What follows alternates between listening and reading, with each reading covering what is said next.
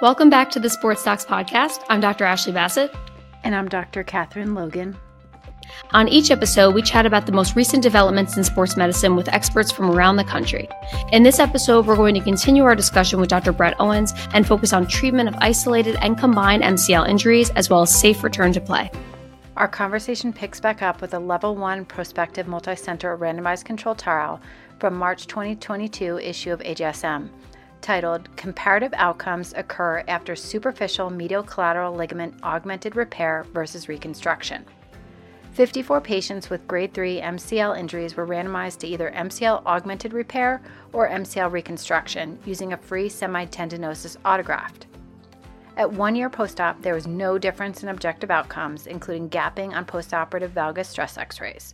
However, patient-reported outcomes such as IKDC and Lisham scores did favor reconstruction. We finish up today with an article from the March issue of AJSM this year titled Non-Operative Management, Repair, or Reconstruction of the Medial Collateral Ligament in Combined Anterior Cruciate and Medial Collateral Ligament Injuries. Which is best? This systematic review and meta-analysis investigated the outcomes of 3 different approaches to ACL-MCL combined injuries. ACL reconstruction with either 1. Non-operative treatment of the MCL tear, 2. MCL repair, or 3. MCL reconstruction. There was no difference in patient-reported outcomes, range of motion, and quadriceps strength at final follow-up. The rate of arthrofibrosis was similar between non-op and surgically treated MCL injuries, and the authors note that this rate has steadily declined, likely relating to advancement in surgical technique. Are you one of the many surgeons who thinks that getting osteochondral allografts is a complex and time-consuming process? Well, you're not alone. But we're excited to tell you that there is a simpler way. At JRF Ortho, they get it. They've heard your concerns and made it their goal to simplify the process. They're not just any company. They are leaders in fresh osteochondral allografts, holding over 60% of the global market share. JRF Ortho is committed to accommodating your needs, delivering allografts usually around 30 days, and it's all on your terms. You choose your scheduling option, whether it's specifying a surgical date, providing a date range, or just requesting the earliest available allograft. Your preferences are their top priority. And there's more. They offer pre-sutured tendons and meniscus, and ordering is as easy as a few clicks on their user-friendly online ordering system. So why make it complicated when you can make it JRF Ortho easy? Simplify your allograft procurement today. Your journey to seamless osteochondral allografts starts with JRF Ortho. To learn more, visit jrfortho.org. Well, I think, we can shift our conversation now to treatment options for MCL injuries. So before we dive into our next paper, it's going to talk about different surgical techniques for MCL injuries. We want to chat a little bit about how you make that decision between non-op and surgery. So if it's an isolated MCL tear, how are you deciding between non-op and surgical? Obviously it's less common, but what pushes you towards surgical treatment? Sure, like I mentioned, the tibial-sided injuries I'm a lot more aggressive on, and those can have a slower and less reliable healing. And high-grade tibial-sided injury, I usually fix that acutely. Certainly, if it's flipped back or if it is flipped on top of the pins on the tibial side, I will usually fix that. Similarly, if it's a femoral-sided injury as well, an avulsion, and it's flipped around and doesn't look like it's going to be in position to heal in, that's when you can make a very strong argument for fixing acutely. However, I'd say that it's pretty rare to see that in an isolated situation, these high-grade injuries. It's usually with a concomitant ACL, and so there you're talking about doing usually a concomitant ACL reconstruction. Yeah. Makes sense. So can you walk us a little bit through, we'll get to surgery in a little bit, which is the fun stuff, but can you walk us a little bit through the non-surgical treatment? You kind of touched upon it there, you get them back to play in a brace, but how long are you restricting weight bearing? How long are they in the brace? When do you start PT? Kind of all that stuff. Yeah, I mean, it all depends. Like we mentioned, these low grade injuries or grade 1 injury, usually they're able to weight bear is tolerated. You can pretty quickly begin ramping up their activity, usually in a brace. I use a single upright brace Usually, the grade 2 injuries, if you can have a short period of immobilization, I think it can be helpful. If you can use a long hinge brace, crutches, get them off it for a tiny bit, even that first few days to week, I think it can be really helpful. Unfortunately, and it's great when you're able to see that athlete on the sideline and manage them throughout. In the office, oftentimes they're coming in and it's been a week or 2 weeks, and it's hard really to go backwards at that point. Usually, the key is working closely with the trainers and understanding what you can kind of get them back to. I find it to be very helpful to use a single hinge brace, or sometimes even an unloader brace. So in this case, it would be a varus producing unloader that can allow them to be a little bit more active, get them on the treadmill, get them maintaining their aerobic conditioning to allow them to be ready for return to play. The key is working hand in hand with the trainer. And return to play considerations, that's always a little bit tricky. It has a lot more to do with where they are in their season, what position they play, what their demands are. In addition to having no pain through on physical exam, I think having some sort of functional test. In the office, I use a fair amount of functional tests. I'm always having people running down the hallway. My couple of partners that see in pods next to me are always making fun of Owens. His patients are always running and cutting and pivoting in the hallway. But I'll have them do a karaoke, which is about as hard as I can usually get them to do on MCL, at least on the. So it would be basically the swing leg, the back leg behind on a karaoke. Have them do a couple, and that's a really good test that you can do in the office or on the sideline just to see how their MCL is with that little bit of rotational and swing phase. As you know, the skill positions are a little bit harder to get folks back. Usually interior alignment, usually you can get it back a little bit faster in a brace. Yeah. Yeah, no, I like that test. My clinic recently sort of combined with a total joint clinic, instead of the day clinic is just sports. And it's funny because you see that sort of thing. We have in my clinic, in my space, there's force plates and a biomotion camera that we use daily, where they're, people are doing drop jumps, doing all these sort of things, running around the hallway. And then the walkers. Yeah. New sound that's what is this? But so it is very funny. So I'm sure the total joint guy is what are you doing? And I'm just, what are you doing? That noise. It's terrible. But anyway, no, I like that test. That is not something that the karaoke, that's not something that I've employed. It's something I feel I always had as a kid. It was part of your warm-ups and your whatever. But so I like that idea of doing that test. So I can't remember if we told you that when we post things on YouTube, we put in graphics of things the physical exam test or the stress radiographs or whatever, just because we do get a lot of different people, whether it's physical therapists, personal trainers, or surgeons, kind of listening. So we'll put in that graphic. So it's clear. Maybe we'll make Ashley do it and do a little video of it and, put that there. I was going to say, should I admit here again that I don't know when I get when you're doing this, I know what it is. I just didn't know that was the name. And but you know what I'll do? I'll make the video. I'll dance around my living room and I'll post that. It'll be great. Hold you to it.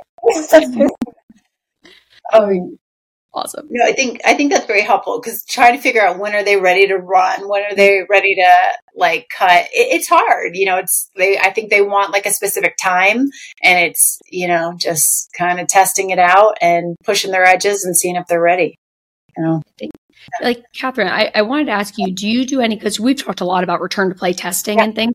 Do you do any specific, we kind of talked about that karaoke and things like that. Do you do any biomechanical testing to make sure people are good to return to sport after something like a non-operative injury to the MCL? And sure. What are you looking for as some of the most common deficits that you're seeing when you're doing that? Is it balance? Is it weakness? Is it a combination? I generally do. So Brett, in my clinic, there is a fair amount of functional movement testing. So the force plates can obviously look at symmetry. So when you're doing a squat, or if you're doing a drop jump or a jump squat, we can see like, are you sort of avoiding that side? Psychologically, are you ready to sort of take load over there? Are you still like have these compensatory patterns with like landing techniques?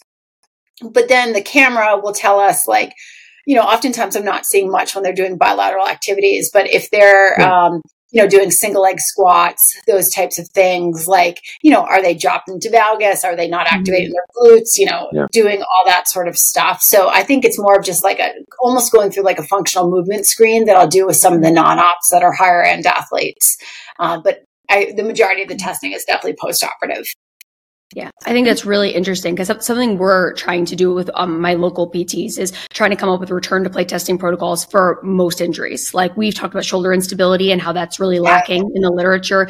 And so I just use the ACL one for like my meniscus repairs and for MCLs because a lot of it is very similar, but it would be interesting to see if there's literature or if there's not to study to see what is maybe predictive of re-injury or what are the most common deficits, as you talked about, that kind of falling into valgus, weak glutes, all that stuff, so I think that's very interesting. Yeah. While we're talking about non-operative stuff, I don't do a lot of this, but another thing I would add is I do sometimes use PRP for I'm a big PRP guy, but this is one thing that I think can be helpful, especially in I would call it an MCL that kind of falls out of the hot phase of injury and it's kind of cooling off, and you're just not getting the healing that you want, and you still have symptoms at the site. I think sometimes it can reinvigorate a little bit of the healing process. You do have to slow them down afterwards, right? And kind of, take a couple steps back and re-brace them in the early phase and kind of restart the clock a little bit on it. But it can be, especially for an in-season person, if you want to have that hope maybe to get them back, you sometimes can have success with that. Yeah, and I think that's also, you bring up a point about after PRP, I don't think we have a lot of guidelines or a lot of really data to talk about like what activity is okay after, like how fast can we get them to return, no matter what it is, whether it's like, someone's doing it for cuff or tennis elbow or whatever, like, are we supposed to be shutting them down? Are we letting them just listen to their symptoms? But I think that there's a big gap there of trying to figure out the activities after that. Truth. Okay, so we need to hear, Brett, we haven't heard, like, what is your repair technique in an isolated MCL? So say it's like a grade 3 MCL, you've decided that it's something you're going to manage surgically, like a proximal injury. What's your repair technique and how has that changed over the years? Yeah, I don't know. That's one thing I don't think has changed for me. I usually use a double loaded anchor. On the femoral side, it's usually a single anchor. Double loaded anchor, more of a cuff anchor. At the origin, just south of the epicondyle. And I usually use a single anchor, which I incorporate MCL and POL on that side. The tibial side is where I usually use multiple anchors if I can. Also try to get double loaded anchors and again a broad footprint on the proximal tibia. But I don't think there's anything too fancy about my repairs. Teach me something. Well, what you got, Ashley, for your repair technique? Yeah, so very similar. So I do most of the ones I'm repairing are the tibial sided ones where they're flipped up on themselves. I just had recently, a couple months ago, a lineman who actually was wearing a prophylactic brace and was just taken out at the knee. I was shocked his cruciate ligaments were intact. And he had just a complete avulsion of his tibial attachment of the MCL, deep and superficial, kind of bunched up on itself. A big lineman, normal lineman, but I ended up taking him for a repair. And I did the double row repair. I did 2 fiber tacks that I passed through and then tie. And then I bring them over the top and dunk them into 2 distal swivel locks that then I incorporate a running crack out in the superficial MCL into that. So it's like almost like a rotator cuff. It's like a double row repair. And then might be controversial, but I do add an internal brace to these. I've learned over the years to really make sure I'm not overly tensioning the internal brace, because I think stiffness is a real concern. The first couple MCLs that I did, I definitely cranked, because I try to crank on everything and maybe made them a little bit too stiff. I don't really know that you really need an internal brace, but I think it just gives me a little bit of comfort, kind of advancing the rehab maybe a little quicker, having that internal brace in place. But what are your thoughts? Do you use an internal brace, or are you not a fan of the internal brace? No, I haven't seen the data really to support it on an MCL. I mean, it's got some really good data on UCLs, and I think it's cool. There are studies that I know support it for as an augment to an ACL. I'm kind of a BTB surgeon most of the time in these young athletes, and I haven't seen data for that really. I know some soft tissue graft folks have found some value. I don't know. I think it's a really cool concept, especially for a mid-substance type tear, and you're trying to, maintain the relationship, right, and allowing things to congeal and heal in. I think in the scenario that you just, gosh, actually, what a repair, right? You have a double row repair, right? I mean, and that's really good tissue, right? And so, do you really need something else to make you feel better about it, right? I mean, do you need one piece of a non-absorbable tape is going to make the difference? I don't know. I think if I'm feeling insecure about it, I'm adding a graft. I'm probably adding an allograft to it, or even an autograft, right? And some folks will use ipsilateral hamstring right there. And early in my practice, I did a lot of that, but I pretty much moved to allograft most of the time now. But I think if I'm feeling not good about it, I'm probably going to add a graft. And you can make a good argument, I guess, too. If you're adding a graft, you could add a suture with that graft. I still usually use just the tissue itself. But it's a good point, Catherine. Are you drinking the Kool-Aid or what? I'm not drinking the Kool-Aid, but actually, as you guys were just talking, I was kind of looking on PubMed. I'm going to have to keep looking, because I think there's a paper that talked about one of the advantages of an internal brace is earlier weight bearing. I don't know what your weight bearing status is after repair or reconstruction. If you protect their weight bearing, I do. But I'm going to have to look for that paper, because I think there was a paper that basically was saying, hey, here's a reason for an internal brace. You're going to let them, walk a little earlier. And especially if it was someone that you're really worried about their compliance, they're heavier, they're, bigger person, whatever, if they're going to be weight bearing on it, it might give you a little bit, maybe feel better and sleep a little bit better. But stay tuned. I'll look for that after. So that actually does bring us to weight bearing. So what, Brett, what do you do for weight bearing? Does it differ between a repair versus a reconstruction? No, we have one MCL protocol that, is pretty similar to, our meniscus protocol with a progressive, weight bearing. I think it's first 2 weeks non, and then, 25, 50, 75 progressive, weight bearing, with addition to similar, 0 to 90 in the first 6 weeks, with progressing on past that. So, I know the meniscus one is always very controversial, even in my practice. People are always going back and forth on how aggressive to be, and I get that. I know that more accelerated protocols have been shown to have value. In general, I tend to try to be a little conservative, because if I tell my patients that they can walk, then I've had some that are out, running, right? If I tell them they can run, they're playing basketball, right? And so I think I want to kind of keep them caged for a little bit in this first couple of weeks, let it begin to heal in. Again, it all depends a little bit on what else you're doing. If it's if you're more worried about stiffness, if you're doing a concomitant, meniscal work or ACL or multi-leg situation. Yeah, Ashley and I talk about the meniscus weight bearing all the time, because I think we've both changed over time. I know I've been I used to be extremely strict. I'm a little bit more lenient, but not lenient. But I also feel there's just not a lot of consensus. So Ashley, what do you do for your MCLs for weight bearing? Yeah, so I am a firm believer that whatever I tell my patients that they're allowed to do, they're going to take it one step further. So I'm very Exactly. conservative. and I think that might be why, I'm adding that internal brace, because I think most of the time that we're repairing these, at least again, in my population, it's a lot of football players. So it tends to be like larger linemen where like, even if they're partial weight bearing, they're weight bearing more than I am through my joint. And so I think it gives me that added comfort. So I do protected weight bearing, toe touch weight bearing for 2 weeks, then I advance to partial and then full at 4 weeks in the brace, locked in extension. But I start them in PT immediately, 0 to 90 for the first 2 weeks, and then full thereafter. I really push the motion because I worry about stiffness. And I set those goals. They won't hit those goals, but I really aim for them to try to advance their motion because the number one concern I have is stiffness. Yeah. Catherine's going to find this a citation. She says that you can put one piece of string there, and they can weight bear immediatly. I'm going to pat myself on the back for being the all-knower that puts in internal braces in the MCL.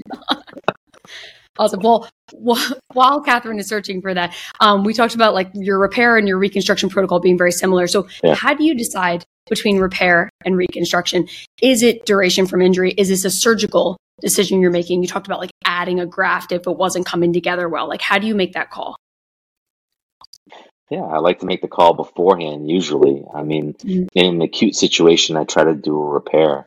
In theory, it's pretty rare that I'll have a case like this, but I have had a few where it's torn at 2 locations, or it's truly a mid-substance type tear, it's high grade, and maybe you're going in for another reason, and you have to do a repair, and I'm basically prepared to have a graft available. And most of my reconstructions are more in the delayed surgical approaches. I guess I was just responding to your scenario where you didn't feel good about your repair, and you can add a graft if you've had them consent at least for that beforehand. But most of my reconstructions are more chronic situations. I try to treat my ACL, MCL. Is it okay if we talk about ACL, MCL? Is that where we are? Good jumping point. So okay. Yeah, I mean, I try to treat them unless we have one of those absolute or relative indications for early surgical interventions, such as a tibial-sided injury. I tried, or other meniscal situation. I try to give them 6 weeks to heal in, so we can get the MCL to heal and just address the the ACL. It is. There's a lot of level 1 evidence looking at this situation, and really doesn't show a benefit of addressing the MCL. It doesn't seem to make a difference. I know in my hands, being responsible for the ACL security, I do want to have security of my collaterals, and I want to make sure my MCL is solid. I usually make my decision pre-operatively. I'm one of those guys that likes to figure it out beforehand, right?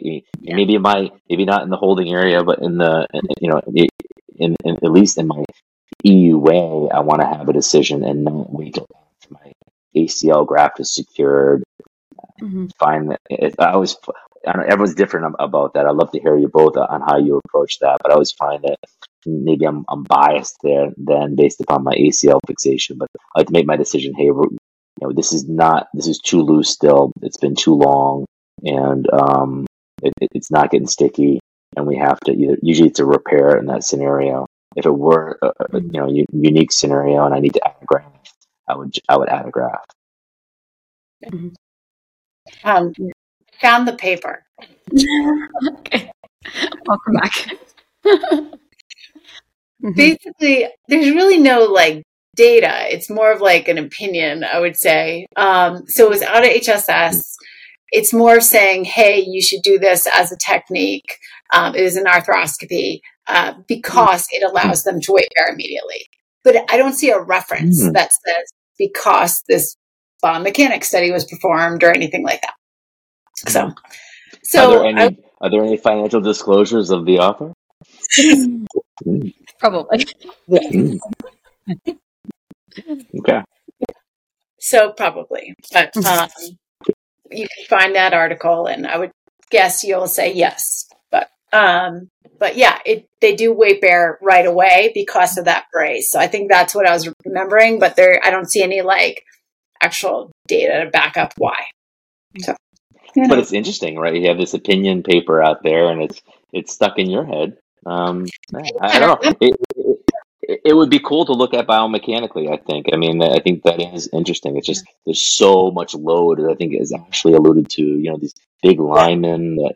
There's a lot of load across the MCL, and what we can do to help is great. I'm just not completely sold on isolation all the time. Yeah. All right. Well, I got sidetracked there, so sorry about that. But That's okay. I think you're talking a little bit about ACL, and I think, did you guys talk a little bit about graft? If you're talking about that you will use allograft, correct? If you're going to do a recon for MCL? I am now almost completely allograft. Yeah. I mean, I think earlier in my practice, I would use it, I would use an open-ended stripper and keep the usually semi-T attached, and then swing that up. And you can also, I know, as Laprade has described, make it a little bit more anatomic with an anchor at the tibial footprint first. But I feel fortunate, practicing in the U.S. where we have allograft available to us, and that those hamstrings are secondary stabilizers immediately. And at least for me, I usually would like to preserve them if I can, and use a semi-T allograft usually. Yeah, and I've been all over the place. I started with like an Achilles graft. I started with all these different grafts, and for me, I use a double-limbed semi-T. So, Ashley, are you using allograft or are you doing auto? Yeah, so typically I haven't had many where I can't repair them, because I think we've spoken about we see these right as soon as the injury comes in, ACL, MCL, I'm getting them into PT that day or the next day, 3 times a week. And so with prehab, I'm usually able to get to them within that 2 to 4 week window. And so it's still typically repairable at that point. I know we've discussed this, and Brett, I'm interested to hear your opinion on this about whether there would ever be a scenario where you would take someone to the OR, repair the MCL, and then come back for the ACL. I think you kind of already answered that, saying if you just couldn't repair at the time of the ACL, you would do a reconstruction. But I'm wondering if there's any tear type that would push you towards that. But I haven't had to do that. So if I do a reconstruction, I typically will do an allograft, and I still use Achilles allograft, just how I was trained in fellowships, that's what I'm using, but it's super rare for me to have to do that. Yeah, I mean, that is a unique scenario. I with an ACL MCL, I don't think that I usually do. In a multi-lig situation, I certainly have, and I've had a few recent ACL MCL PCLs, right? That it all depends on the scenario and how acute it is, and sometimes in a multi-league situation, you have a huge soft tissue stripping. And I remember one in particular that had a lot of soft tissue injury, and we did just the MCL first. I think it might have been also patellar tendon involved, right? And fix that first, and then delay and do cruciates later. So I think that there's never and never and never and always, I guess, in addressing these. We did talk a little bit about return to play testing already. I know we're getting close to the end of time. So one of the other things we want to touch on, do you ever do screening for psychological readiness with MCL? We talk about it so much with ACL. Are you seeing those sort of, for lack of a better word, hesitation, nervousness, anxiety about returning to play in MCL without the ACL? No, I'm not. This is, it's also amazing how much, for lack of a better word, slop is tolerated in MCL injuries, right? I mean, we all see. I take care of professional hockey players, and it's wild. You see these loose MCLs that, I tore that back in school, and especially with skating, it's so MCL dependent, right? And you see some of these chronic injuries that are tolerated to have this, sometimes even up to grade 2 kind of side to side difference with no symptoms at all, right? And I don't see a lot of apprehension or anxiety or kinesiophobia like you do with the cruciate injuries. But I also don't do as good of a job of following them, right? So most MCLs seeing you in the office maybe once, right? And then they're being managed by their therapist, their trainer. And that ACL that again, it's a surgical thing too, right? But you're following them, out to a year, right? And you really have that strong relationship and the time to really talk about the psychological impact and return. Yeah. I also think hockey players are a little, they're just like, whatever, it's not a big deal, for a lot of Tough things. as nails. Yeah. They really are. I had a kid today. He plays AAA, out of state. I'd seen him in the past. I know the family well because my kids play hockey, and he had like a grade 2 AC and, was counseled sort of out of state. Oh, surgical. You're definitely going to need surgery for that. I saw him in clinic, this week. He's home for Thanksgiving. And, I was just saying, hey, you're going to have a bump there. You don't need surgery, but, it's just going to look like that. And he said, yeah, I saw my coach yesterday, like his local coach. And he basically, who has it too, right? And he wanted to see mine, grade 3. He was like, see mine, exactly. Yeah. Yeah, they all have it, right? I mean, yeah.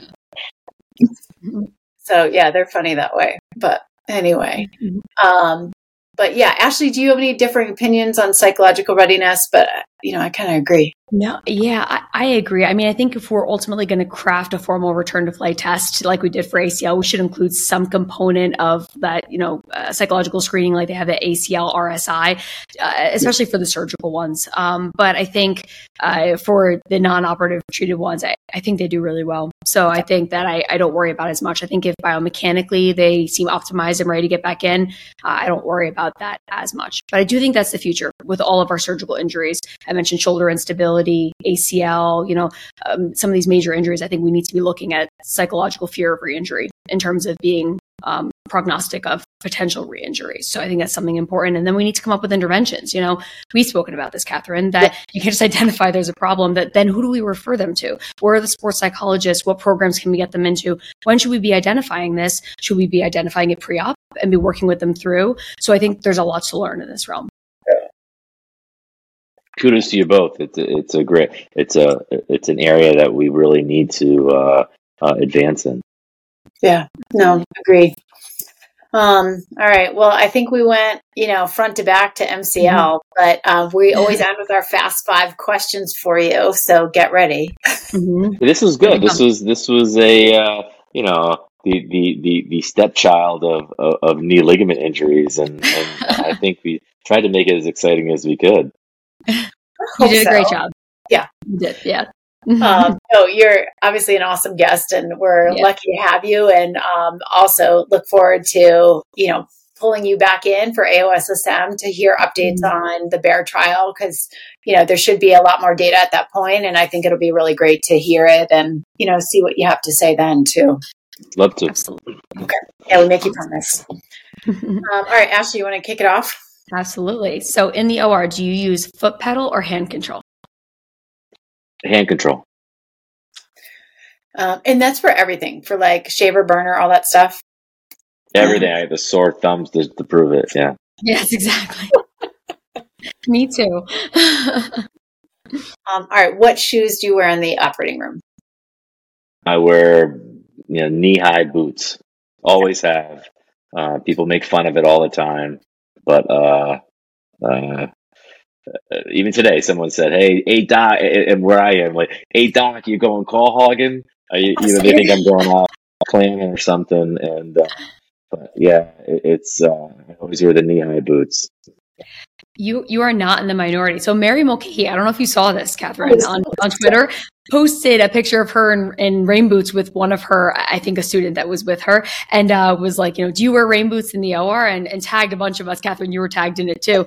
And people were answering like, yes, of course. Yes, real sports surgeons wear rain boots. And I was like, I guess I'll be the minority that says I wear my clogs with like the pullovers. And I was like the only person that admitted to that. Everyone else was like, you're not a real sports surgeon if you don't wear rain boots. And I was like, crap, I should like delete my response. It's like, this is so intense. So everyone seems to be wearing rain boots, so you're not alone. I wear like tall hunter boots, but they have a wedge heel. And so they're like pretty stacked because like when you're a resident, everybody was so much taller than me and I didn't want to use the step stool. So it was just with the table height, I could use that wedge heel and I'd be fine. And then when I was like finishing up residency, Hunter stopped making those. So I went and like, if you go in my garage, there's like 5 pairs of brand new ones, like just ready. So I have them for my career. That's awesome. That's forward thinking, Catherine. Yeah. All right. So what is your favorite OR lounge snack? That's a great question. I usually bring my own snacks. So, maybe a cup of coffee. Yeah, that's Pretty me. boring. Yeah. I actually, when I was in between cases today, ran and got a coffee and it was just like perfect. It was so good. And I was like, just like walking and I probably only got to have like, I don't know, a third of it. And I just like had to throw it out and I was like, so mad. But that's my in between too. So what music do you play in the OR? Yeah, we're kind of all over the spectrum. Yeah, we really are. I like to let my patients choose, and it's been ever since Taylor Swift dropped her new record. It's all my adolescence have been. It's been a lot of Tay.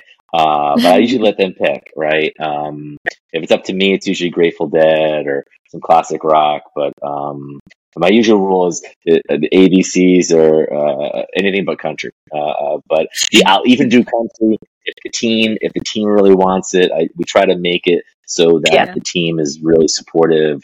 The question I'll throw back to you is when is it acceptable to play Christmas music? Do we have to wait till after Thanksgiving? Is it only Christmas Eve? When is it acceptable in your ORs?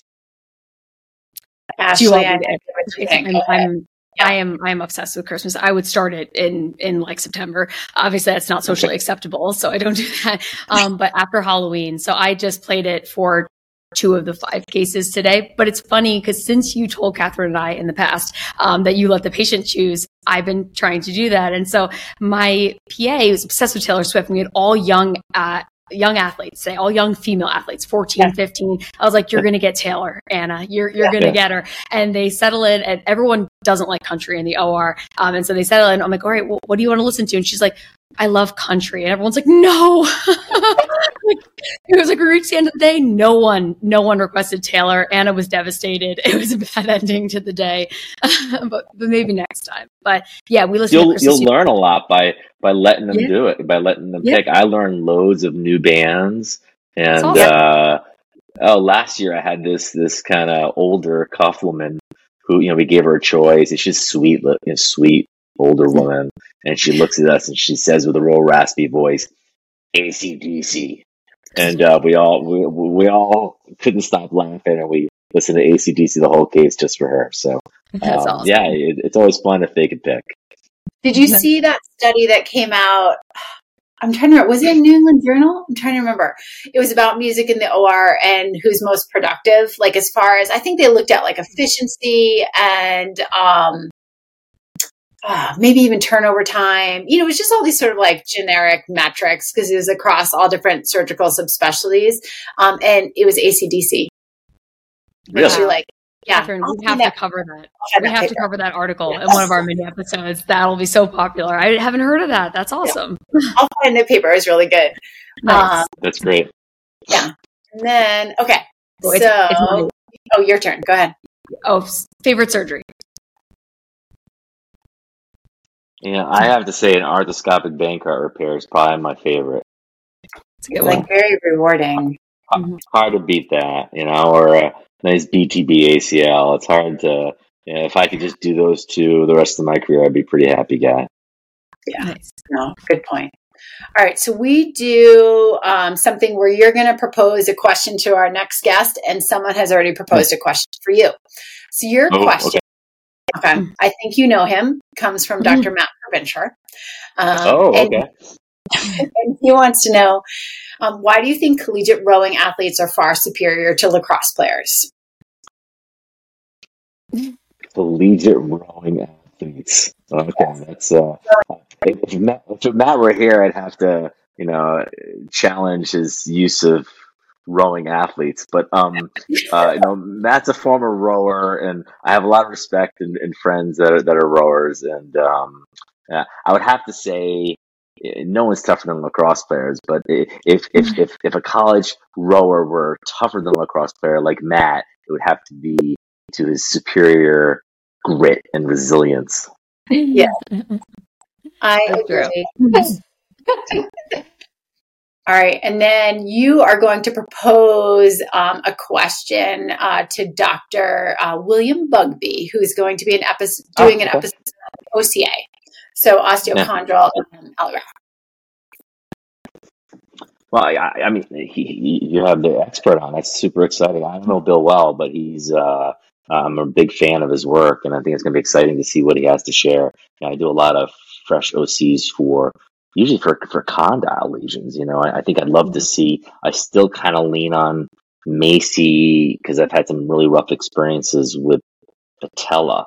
I guess that would be my question. It would be teach us some advice for treating the patella with fresh OCAs, and maybe the trochlea too. Patellofemoral joint would be a really interesting area to look at. I know some people, one of my mentors, Tom DiBernardino, does these huge, like complete resurfacings of the patella, like where he can take, I don't know, I've had some bad experiences where you don't know the thickness of the graft, and you put in a graft with a different thickness, and I've had some failures with a plug, right? And those are a little tricky. So I think if it's unless it's a bony reason to do so, it's actually the case I really like to do a Macy for. Yeah, agree. No, great question. Yeah. All right. Well, thank you so much. That's gonna be a really good session. I'm excited to hear that. He's super. That's great. I had so much fun today. This was a lot of fun. Thank you. No, we feel really lucky to have you and appreciate you taking so much time with us. Yes.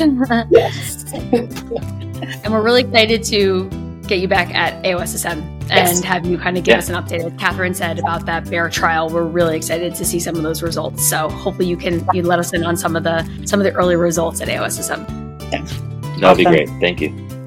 All right, awesome. Have a good night. Thank you for listening to this episode of the Sports Talks. We hope you enjoyed this discussion as much as we did. Make sure to subscribe on Apple Podcasts, Spotify, Amazon Music, and now on YouTube to stay up to date on all things sports medicine. If you like what you hear, please consider leaving us a review or comment. You can also reach us by email at thesportstalkspod@gmail.com or find us on Instagram at thesportstalkspod and Twitter at thesports.pod. We love your feedback.